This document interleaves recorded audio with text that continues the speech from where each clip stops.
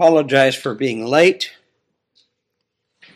I had a really super busy week, and as a result, I could not get back and do the things I needed to do on coming back to the series on confessional apologetics. So in my brilliancy, I decided I will go home. I couldn't sit any longer in the chair at the seminary and stare at a blank screen. And so Phyllis took me home. I'm not able right now to drive again. And so I got home. I decided I would begin to look up a few things, and it kind of struck me this last week I've had a few conversations on the internet. So I decided to type all that up, and I do it on my phone. Unbeknownst to me, when I charged the phone last night, it doesn't charge. I get up, I have sent the email to myself to make this thing work. I can't get it to print off at the house. Have no idea what happened. Second time I've had my printer down, had to get back up, and that is why we have this all hooked up the way it is, in order that I can use this. And so, if it's a bit of a rambling thing today, it's simply, I am really looking at some issues that I think we need to just talk about a bit, so you understand why we take the position that we take. It's by no means exhaustive. Perhaps one day I'll spend 20-some sermons on the whole issue, look at every aspect of it as it relates to the church, to marriage, to our duties, our responsibilities. But these are things that I think are very important for us. If I could, let me read to you. I'll just pick it up when I get here. Let's have a word of prayer, and then let's begin our sermon this morning. Our Holy Father, we are thankful for your word. We're thankful for the truth that you give us. God, remind us that there is an apostolic simplicity to the truth. And as we live in this life, we try to get it more complex than it really needs to be. We try to find every exception. We try to make every excuse. And there is no excuse for us taking your word and perverting its meaning. We pray, O God, that you would bless us in this time. We ask that you give us clarity of thought. And we pray, O God, that we will be encouraged, blessed, realize our duty and responsibilities. For we ask it in the name of our most blessed Savior, to whom we ask you would give us eyes to see, ears to hear, and a heart to receive what his word and his spirit would teach us in this time. In Christ's name, amen. I caused a bit of a ruckus on a Facebook with a group last week. The more you read the internet and these kind of things, the more you still want to take a gun out and almost shoot yourself. You can't believe people can be that ignorant, but assert themselves as assuring you they are knowledgeable people and they know what they're talking about. And they brag about it. I'm this, I'm that, I'm, whatever the case may be. I'm a theologian, I'm an apologist. I never say that because that would be something that the evangelical community would have to decide. I don't think it's a title unless it's awarded by the church to an individual. I don't think it's a title you're allowed to claim, just like saying I'm a minister. In our generation, a minister means that you're someone who is called and gifted to preach the word of God. And so as I grew frustrated, I simply posted and said, there's enough heresy on the internet today to send the American church straight to hell. This is the real problem. Everybody's got an opinion. They don't have any ability to interpret or explain why you interpret something in a particular way. They just decided it fits their narrative best. We probably are the creators of the woke generation that says, change the narrative, you'll change its meaning, and it's okay. Well, the whole issue was over complementarianism. Complementarianism says that the duty and responsibility of preaching and teaching theology or the Bible or anything related to it belongs to those whom God has gifted in the church. You could be a minister, you could be a doctor, you could be, as far as that's called, a doctor in theology. You can be an elder, you could be a deacon. But there are no more offices than that. And my answer was, I don't believe anybody apart from that at any time has the right to teach. Oh, you get the natural objections. Oh, what about Deborah? A, she was a judge. She was not a teacher. B, God said it demonstrates the condemnation upon a nation who said that they were called of God and couldn't produce a man faithful enough to be a judge. She doesn't fit the argument. Some say, well, what about Timothy's grandmother and mother? And the answer is, well, yeah, but that's his grandmother and mother. We don't know what happened to his father, but it would fall to them to teach him. We never deny that. That's the duty of parents. But how do we approach this thing? And I say this very carefully. I know there are people who have what they believe are strong arguments. I don't, or I wouldn't necessarily hold to my position that I examine on this issue. So within that understanding, bear with me, please. If you don't agree, fine. Listen, I don't stand before God for you, except for what I teach you. Okay? But I have a duty. I can put that down here. And a responsibility to teach that which the Word of God adheres to you. And I think it's very important. And I got to give an account for that. You will give an account for what you believe in. So I would say to you, be very careful. One day you'll give an account for that. And believe me, you will wish you'd been very careful.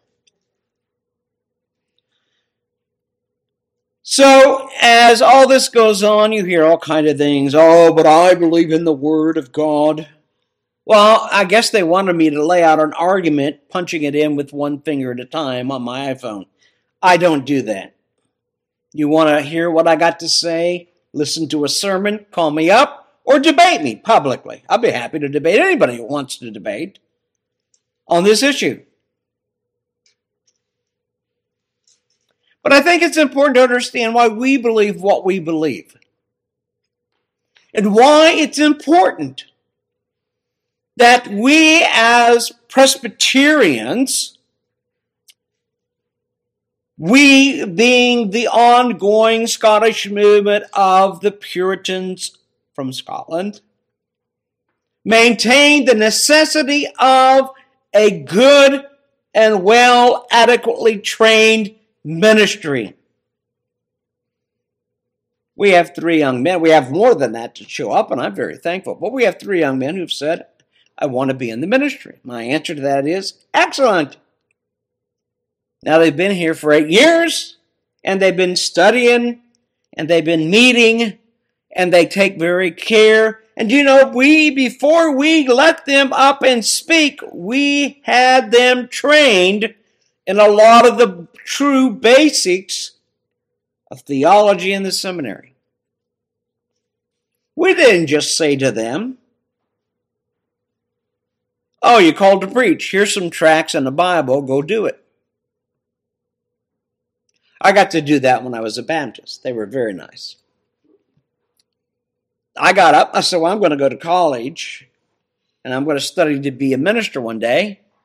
I feel called to preach, and they basically give me the tracts and said, go get them. I was not in a position to go get them.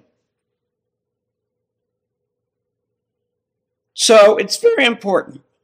What does the Word of God say on this whole issue of not only being called, but gifted, and the restrictions put upon those who, in particular, in this generation, our modern day feminism has allowed for greater exceptions within the church and within other assemblies or organizations where they have a right to stand up and teach.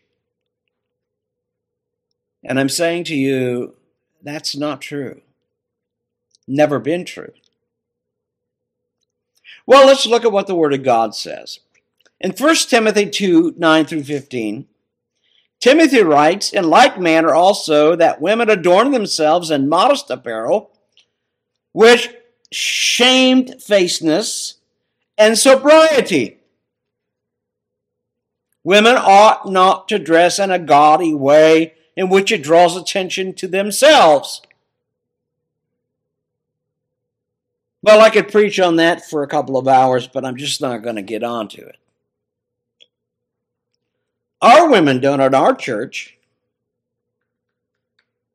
We don't have that problem. Most of us are too poor to have anything worth anything anyway. And if we had any gold, we already would have sold it and used it. It said, not with broidered hair or gold or pearls or costly array.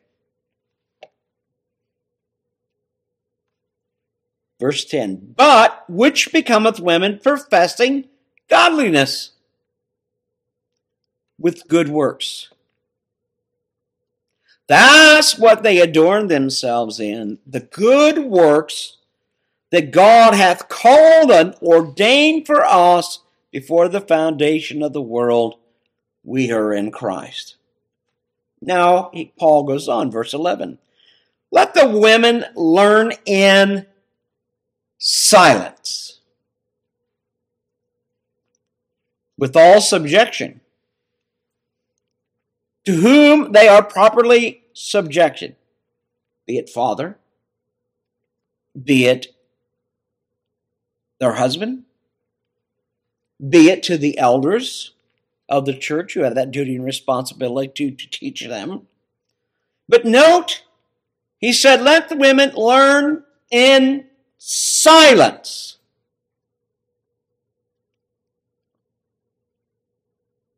With all subjection. You can't sit and listen to a woman preacher and learn in silence with subjection. And there's a reason for it, and I'll get to it. Now, this goes with Colossians 3. Here's the consistency of Paul, verse 18. Wives, submit yourselves unto your own husbands as it is fit in the Lord. So the primary, subjection is to learn from your husband. One of the things that I've told the men of our church over and over again, I will not insert myself in home. There are a lot of people that pastors, elders, deacons, nosy buddies want to insert themselves into your home. So it's not my job. Your job is to be that in your home. Act like it. You're the one who's supposed to teach your wife. Teach them. You're responsible to see your children are educated. Be sure they get a biblical, proper education. But Paul's clear, wives, submit yourselves to your own husbands, as it is fit in the Lord, meaning as it is right with God. I mean, if your husband's teaching something heretical, of course not. If he's telling you to violate the law of God, the Word of God, no. But when he's teaching you the Word and how to live by the Word, to walk in those good works, yes, listen to him. Then he goes on to say in verse 12, but I suffer not a woman to teach. Now, this is where the plot always thickens. Well, you know, what he doesn't allow is women to teach where there are men present. But with women, it's okay. Doesn't say that. It's a very static statement. But I suffer not a woman to teach. Period. Nor to usurp authority over the man. Now that's the add-on. You don't teach and you don't usurp authority over a man, but to be in silence. Boy, Paul's driving this home. He's not popular today, believe me. Most people would have said Paul was a fraud in today's cultural perspective. But let me read you what John Calvin says. Calvin basically quoting this section of the scripture, but I suffer not a woman to teach. Not that he takes from them the charge of instructing their family. They got a duty to instruct their family. But only excludes them from the office of teaching, which God has committed to men only. On this subject we have explained in our views in the exposition of the first epistle of the Corinthians. If anyone bring forward by way of objection Deborah and others of the same class, of whom we read that they were at one time appointed by the command of God to govern these people, the answer is easy. Extraordinary acts done by God do not overturn the ordinary rules of government. Yeah, it's a sad day in Israel when God's got to get a woman. Not one man with the wisdom and righteousness of this woman to rule in Israel. That's a sad day. Gee, sounds almost like America. By which he intended that we should be bound. Accordingly, if women at one time held the office of prophet and teachers, and that too, when they were supernaturally called to it by the Spirit of God, he was above all law, might do this. Can God make an exception? Yeah, but that was back then. He no longer does the things that he did then as he does them now. Being a what? Peculiar case. This is not opposed to the constant and ordinary system of governments. Calvin adds, what is closely allied to the office of teaching and not to assume authority over the man, for the very reason why they are forbidden to teach is that it is not permitted by their condition. They are subject, and to teach implies the rank of power and authority. Did you get that? When you teach, you already are assuming power and authority that has not been gifted to you. Now, I'm going to tell you something. I was bragging the other day, and I told him, and I said, my wife, I've been married to her 48 years. I know it's a long time. By today's standards, I've been married 2 or 3 times. But I said in all that time, my wife has never once got on the internet and tried to teach anybody anything. A, we're too busy, I think. But B, she knows better. She'll tell you, that's my husband's job, and the elders of the church and the deacons, they're the ones that need to do that. If I do it, I've let them off the hook.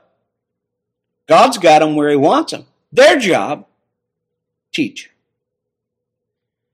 instruct, work with directly the people of God.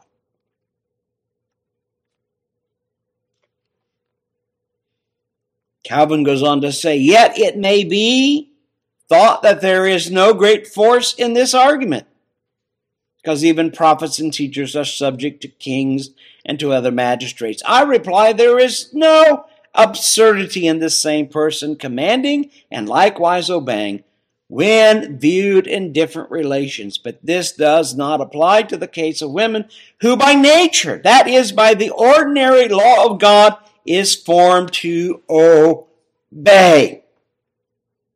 Goes back to the garden. Where does Adam go wrong? The snake, quote unquote, the serpent's in the garden. Who is he communicating with? The woman. She's telling him everything God says, wrongly. Where's Adam? He's standing there. He's not in the fray. And God says, you're going to pay for that. The rest of her life, she's going to want to control you. It's going to be a part of the sin nature she has to deal with.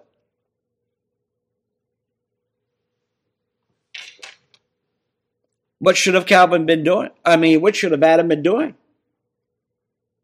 He should have been involved in dealing with the serpent as the vice regent of God in the garden.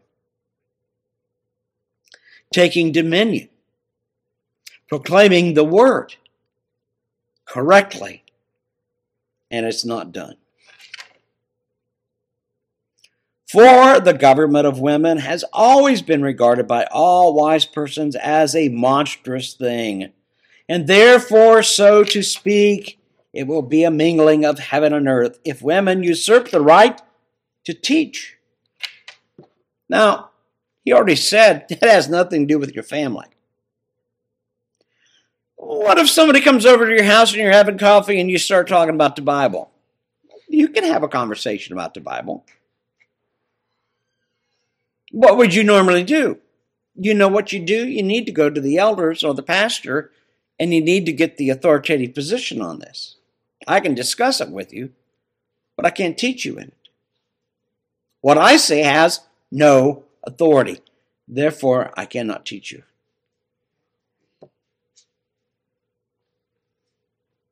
But you cannot usurp the right to teach. He bids them be quiet. That is, keep within their own rank. This is your calling. This is the duties you have as a woman. And God has not laid the burden of teaching, of winning people to Christ, of straightening out homes and problems to you. Take care of your husband. Take care of your family. Do what God has commanded you to do. Teach your children. With the overview of your husband. The two of you have this responsibility. Husband ultimately has that authority and responsibility. If you do it wrong, he's going to stand accountable for not making sure you're doing it right. So it's no small thing. We're not beating up on women here. Truth of the matter is, this is all going to fall to the feet of men. It's the problem in the church today. Men don't want to do anything. I came out of the fundamentalist Baptist movement, and thank God that there were faithful women who carried on the work because the men wouldn't do it.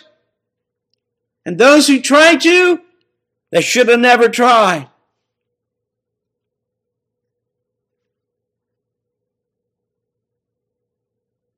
and they failed. But then they begin to make exceptions. And boy, does that become a problem. Well, listen to what Justin writes. And I quote, "In our laws, the condition of women is, in many respects, worse than that of men. Women are precluded from all public offices. Therefore, they cannot be judges nor execute the function of magistrates. They cannot sue, plead, nor act in any case as proxies. They were under many other disabilities which may be seen in different places in the appendix. But to be in silence, it was lawful for men in public assemblies to ask questions, or to even interrupt the speaker when there was any matter in his speech which they did not understand. But this liberty was not granted to women." Seems the early church got the understanding of it. They understood. It's a bit of a burden, is it not? What does the Bible say? If a woman wants to know something, let her go home and ask her husband. You don't get it from another. Now, if the husband says, "I don't know, let's go to the pastor," that's great. Let's go to the elders. Not a problem. Because the husband with his authority is coming and saying, "I don't know the answer. Can you instruct us in this?" Same as coming to church. No big deal.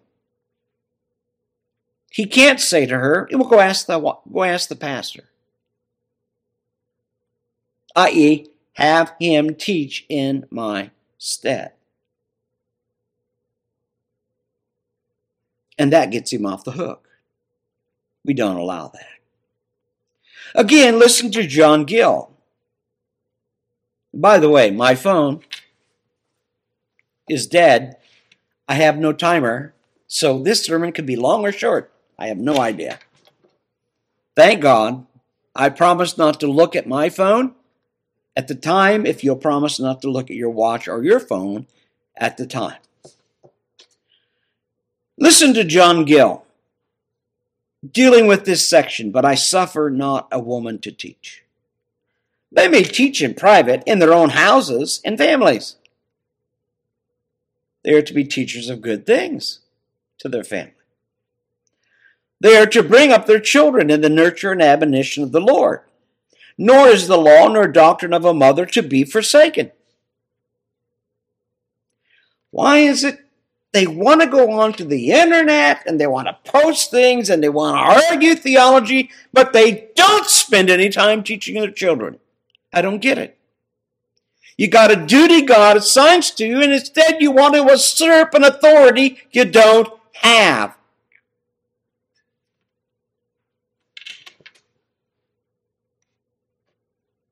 Nor is the law or doctrine of a mother to be forsaken, any more than the instruction of the father. Timothy no doubt received much advantage from the private teaching and instructions of his mother Eunice and grandmother Lois. But then, women are not to teach in the church. Now, somebody says, there you have it. It's only when you assemble as a church that you can't teach. Well, so far, that's not been exactly what is said, and I'll show you that's not said also in the Scripture. For that is an act of power and authority. And suppose the persons that teach to be of a superior degree and in a superior office and to have superior abilities to those that are taught by them. They're assuming a position they should not assume. I'm telling you, he brings up the church because he wants to be sure the church don't fall into this problem.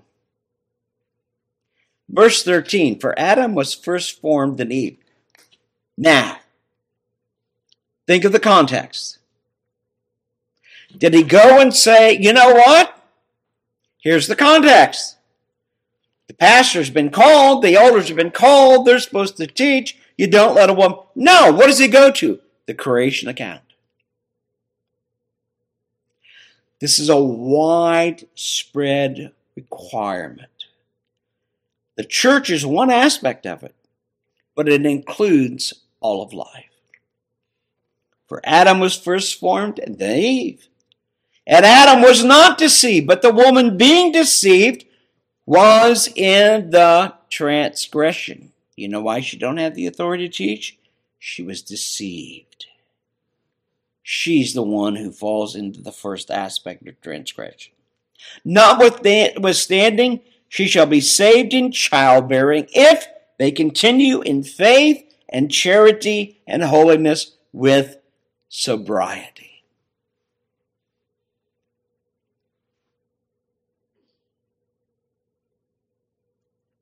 What is the context? Teaching and responsibility. The whole society. He goes back to the created order of things to show. This is why. Its application is broader than the church. Feminism says, oh, no, we got exceptions. If we're not assembling together for a worship service, she can teach. No, she can't. And I know that really hits at the heart of not only Baptists, but Presbyterians, many of them as well. Oh, God forbid, don't say my wife can't teach.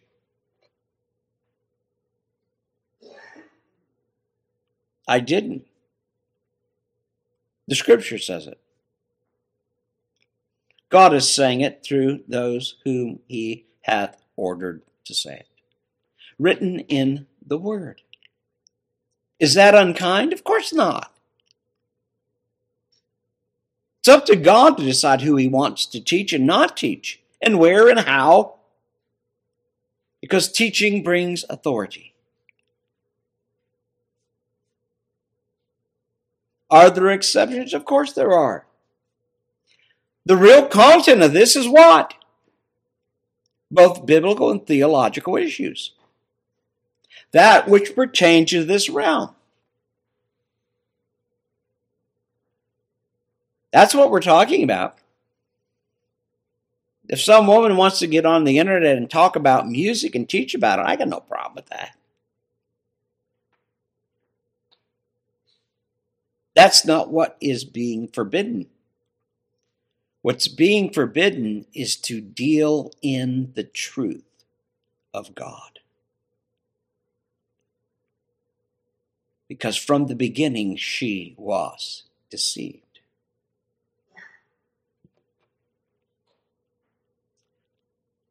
And so I simply say, there are people who are advocating this position. The problem is, they turn around and teach. There are women saying, women should teach, and now I'm going to teach you on the internet. The internet garners both men and women seeing it. It's a contradiction. No, on these matters, if she wants to quote John Gill or Charles Spurgeon or Charles Hodge or anybody else, cut it out, post it. It's a minister saying it. I have no problem with that. She wants to say, you need to read this? Great, no problem. If she wants to teach you sewing, got no problem with that. She can teach you that all day long. But the truth of God, this is the problem. Too many are teaching a lie. They're not trained to teach. Oh, they think they are. I have the right to read the Word of God. You don't have the right to teach it unless God calls you, and it's recognized by the church. And to be so, historically, even if they didn't go to college or to the university or to the seminary, at least they are examined and tried as to their ability to rightfully handle the Word of God. Need to look at the statements Paul makes to Timothy.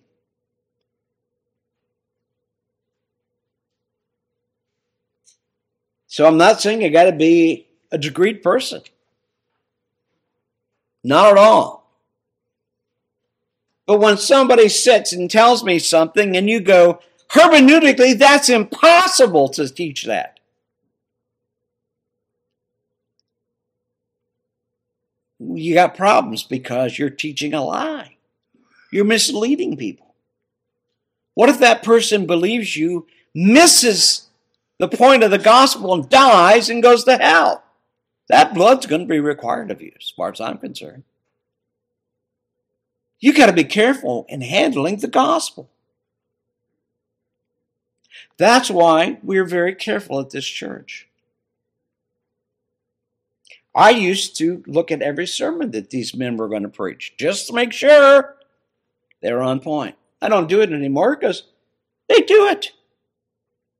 But they put their heart into the work. And I greatly appreciate that. Well, 1 Peter 3:1. Listen to what Peter has to say. Likewise, you wives, be in subjection to your own husbands. Yep, we heard that before. Now Peter's backing Paul. That if any obey not the word, i.e., if the husband isn't obeying the word of God, they also without the word, that is, the wife not correcting you with the word, what? They may be by the convert, they may be one, that is, 1/2, by the conversation of the wife. The word conversation means in her living this style God has called her to live in godliness. She is able, without saying a rebuking word to him, without administering the word to him, I am obeying, you are not. I'm the lesser vessel, you're the greater vessel.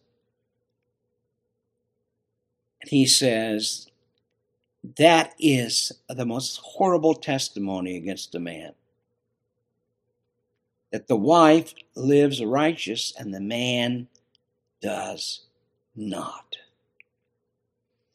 She doesn't rebuke him, but the way she lives the life of godliness is a glaring rebuke of him. And he sees his wife as a real testimony to the fact she's obeying God and he is not. So without the word, being in silence. Man, if she can't rebuke a husband that's gone off the word, how is she going to get on the internet or anything else and rebuke people for anything that they are not doing? Don't work that way, people. It don't work that way. Then we have in Hebrews, I believe Paul writing this, chapter 5, 22-24, wives, submit yourselves unto your own husbands as unto the Lord, i.e., the way that God expects you to be in subjection to him, so you should be in subjection to your husband in a biblical way. For the husband is the head of the wife, even as Christ is the head of the church, and he is the Savior of the body. Therefore, as the church is subject to Christ, so let the wives be to their own husbands in everything. In everything. Everything that's biblical, everything that's commanded, be in subjection to your husband. Let him lead. He must lead. He must teach you and your children too. That's the command of God. What's the problem in America? It's been the family. We've said it for years. It's the breakdown of the family. Oh, where's it broken down at? Well, you hear a million different answers, but the truth of it is the men aren't leading from the Word of God. That's where it's broken. And thus the woman has had to take up an authority that she has to do to lead the family when she's not been given the authority or the responsibility or the command to do it. Should she do it? Of course. My husband, he doesn't believe the word. He's off drinking. He's doing this. He's doing that. He's never here. She don't have much of a choice, but she's in her home. She's doing what she's supposed to be doing. She too is a parent, and she has a responsibility to teach. No problem. She's never restricted from that duty. But she's supposed to be doing it in conjunction with her husband. And he isn't doing what God commanded him to do, which means that he's not really much of a man. Oh, he can punch somebody in the nose. He could shoot him with a gun. He could do a lot of things, but the answer to it is he just can't lead his family. Isn't that amazing? This is the problem in America. And men love going to church where they don't have to be confronted with their responsibilities. They can just say to the wives, well, you do this. I got to go do this. I got to go do this. I got to go. Never fulfilling their responsibilities. Making sure their homes are right, orderly, correct. Following up on what the requirements are for the woman to be the manager of the home.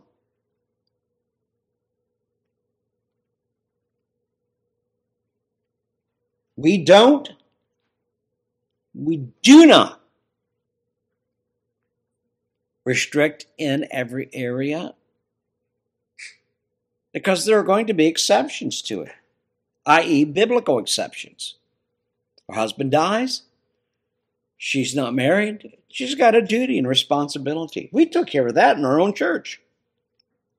If a woman's husband in our denomination dies, she goes, either if she's got a son old enough, she has him vote and speak to the church. She is involved with him as head of her own home now, and he does it for her, or she goes to the elders and says, what's going on? Tell me what I need to know, and I'll tell you how I want you to cast my vote for my home. Not really hard. I remember us grinding through all of that, and everybody, I said, we're making it harder than it has to be. It just doesn't have to be this hard.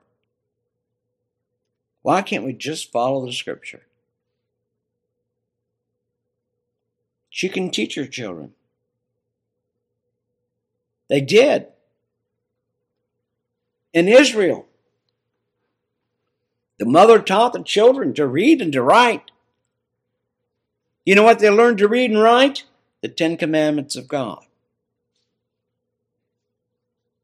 So that they could be trained in the law of God. And so, not only did they write the 10 Commandments, they wrote all things pertaining to the law, especially as they had it, in order that they could teach their children to read and write. You know, the Germanic tribes were the only other tribes that required that.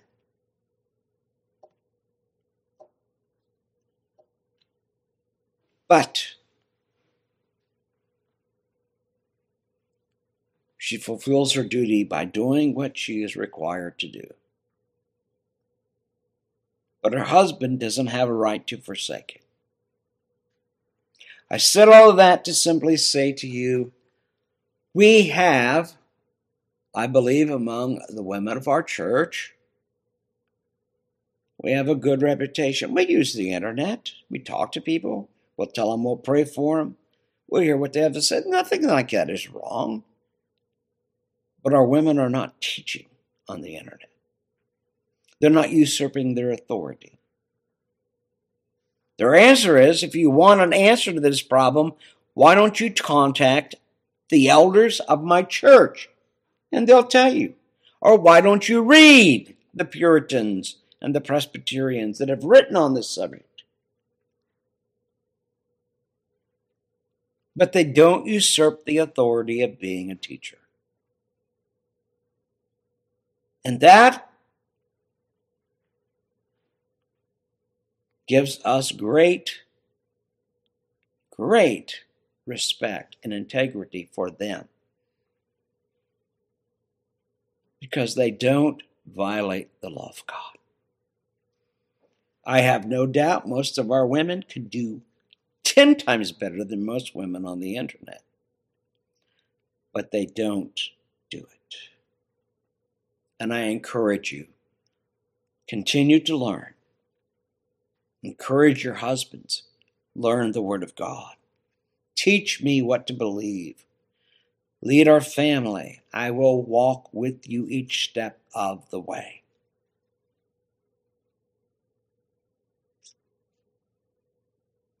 But let's not make exceptions that the Bible will not make exceptions for. And just because God makes exceptions, He's God. You're not.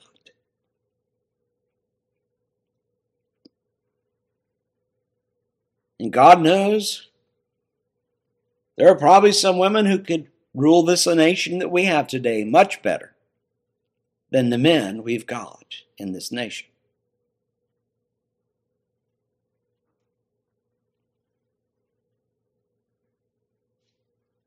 But that's God's providential area of concern.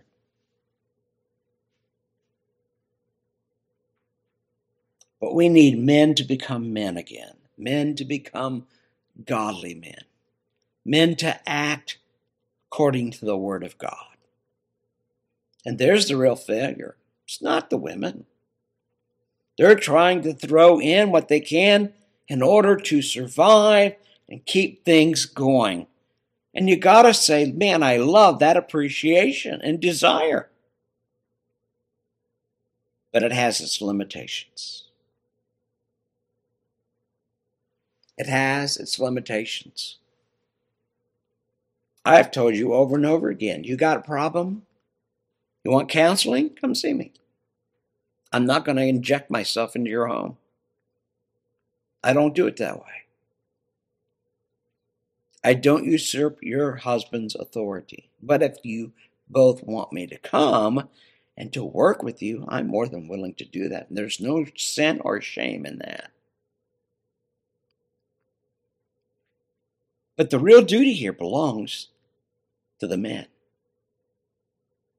to husbands and fathers. And when they're doing it right, the women don't have to worry. Their husbands are doing what needs to be done so that they can fulfill their calling as a wife and a mother. And for that, we are gratefully appreciative of you and your willingness to do what is right, according to the Word.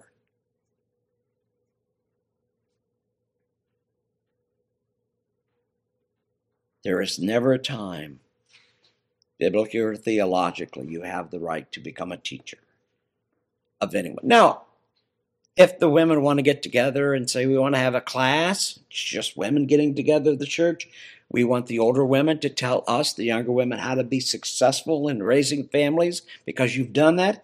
We got no problem with that. I don't think it's a formal class. Personally, it's talking about in Scripture, because the Scripture never knew any other classes apart from the preaching of the Word. But if they wanted to do it that way, I still wouldn't have a problem with it. I'd say go out and have dinner. Talk about it. Let the older women instruct the younger women in how to do what God has commanded them to do and why they were successful in doing it. I have no problem with that at all. You want to ask a woman about how she was successful? Go ahead and go ask her. It's not like we've put bridle bits in your mouth like a horse so that you can't talk. But our answer is there are some ways you're forbidden to do such presentations. Let's look To the Lord our God in prayer.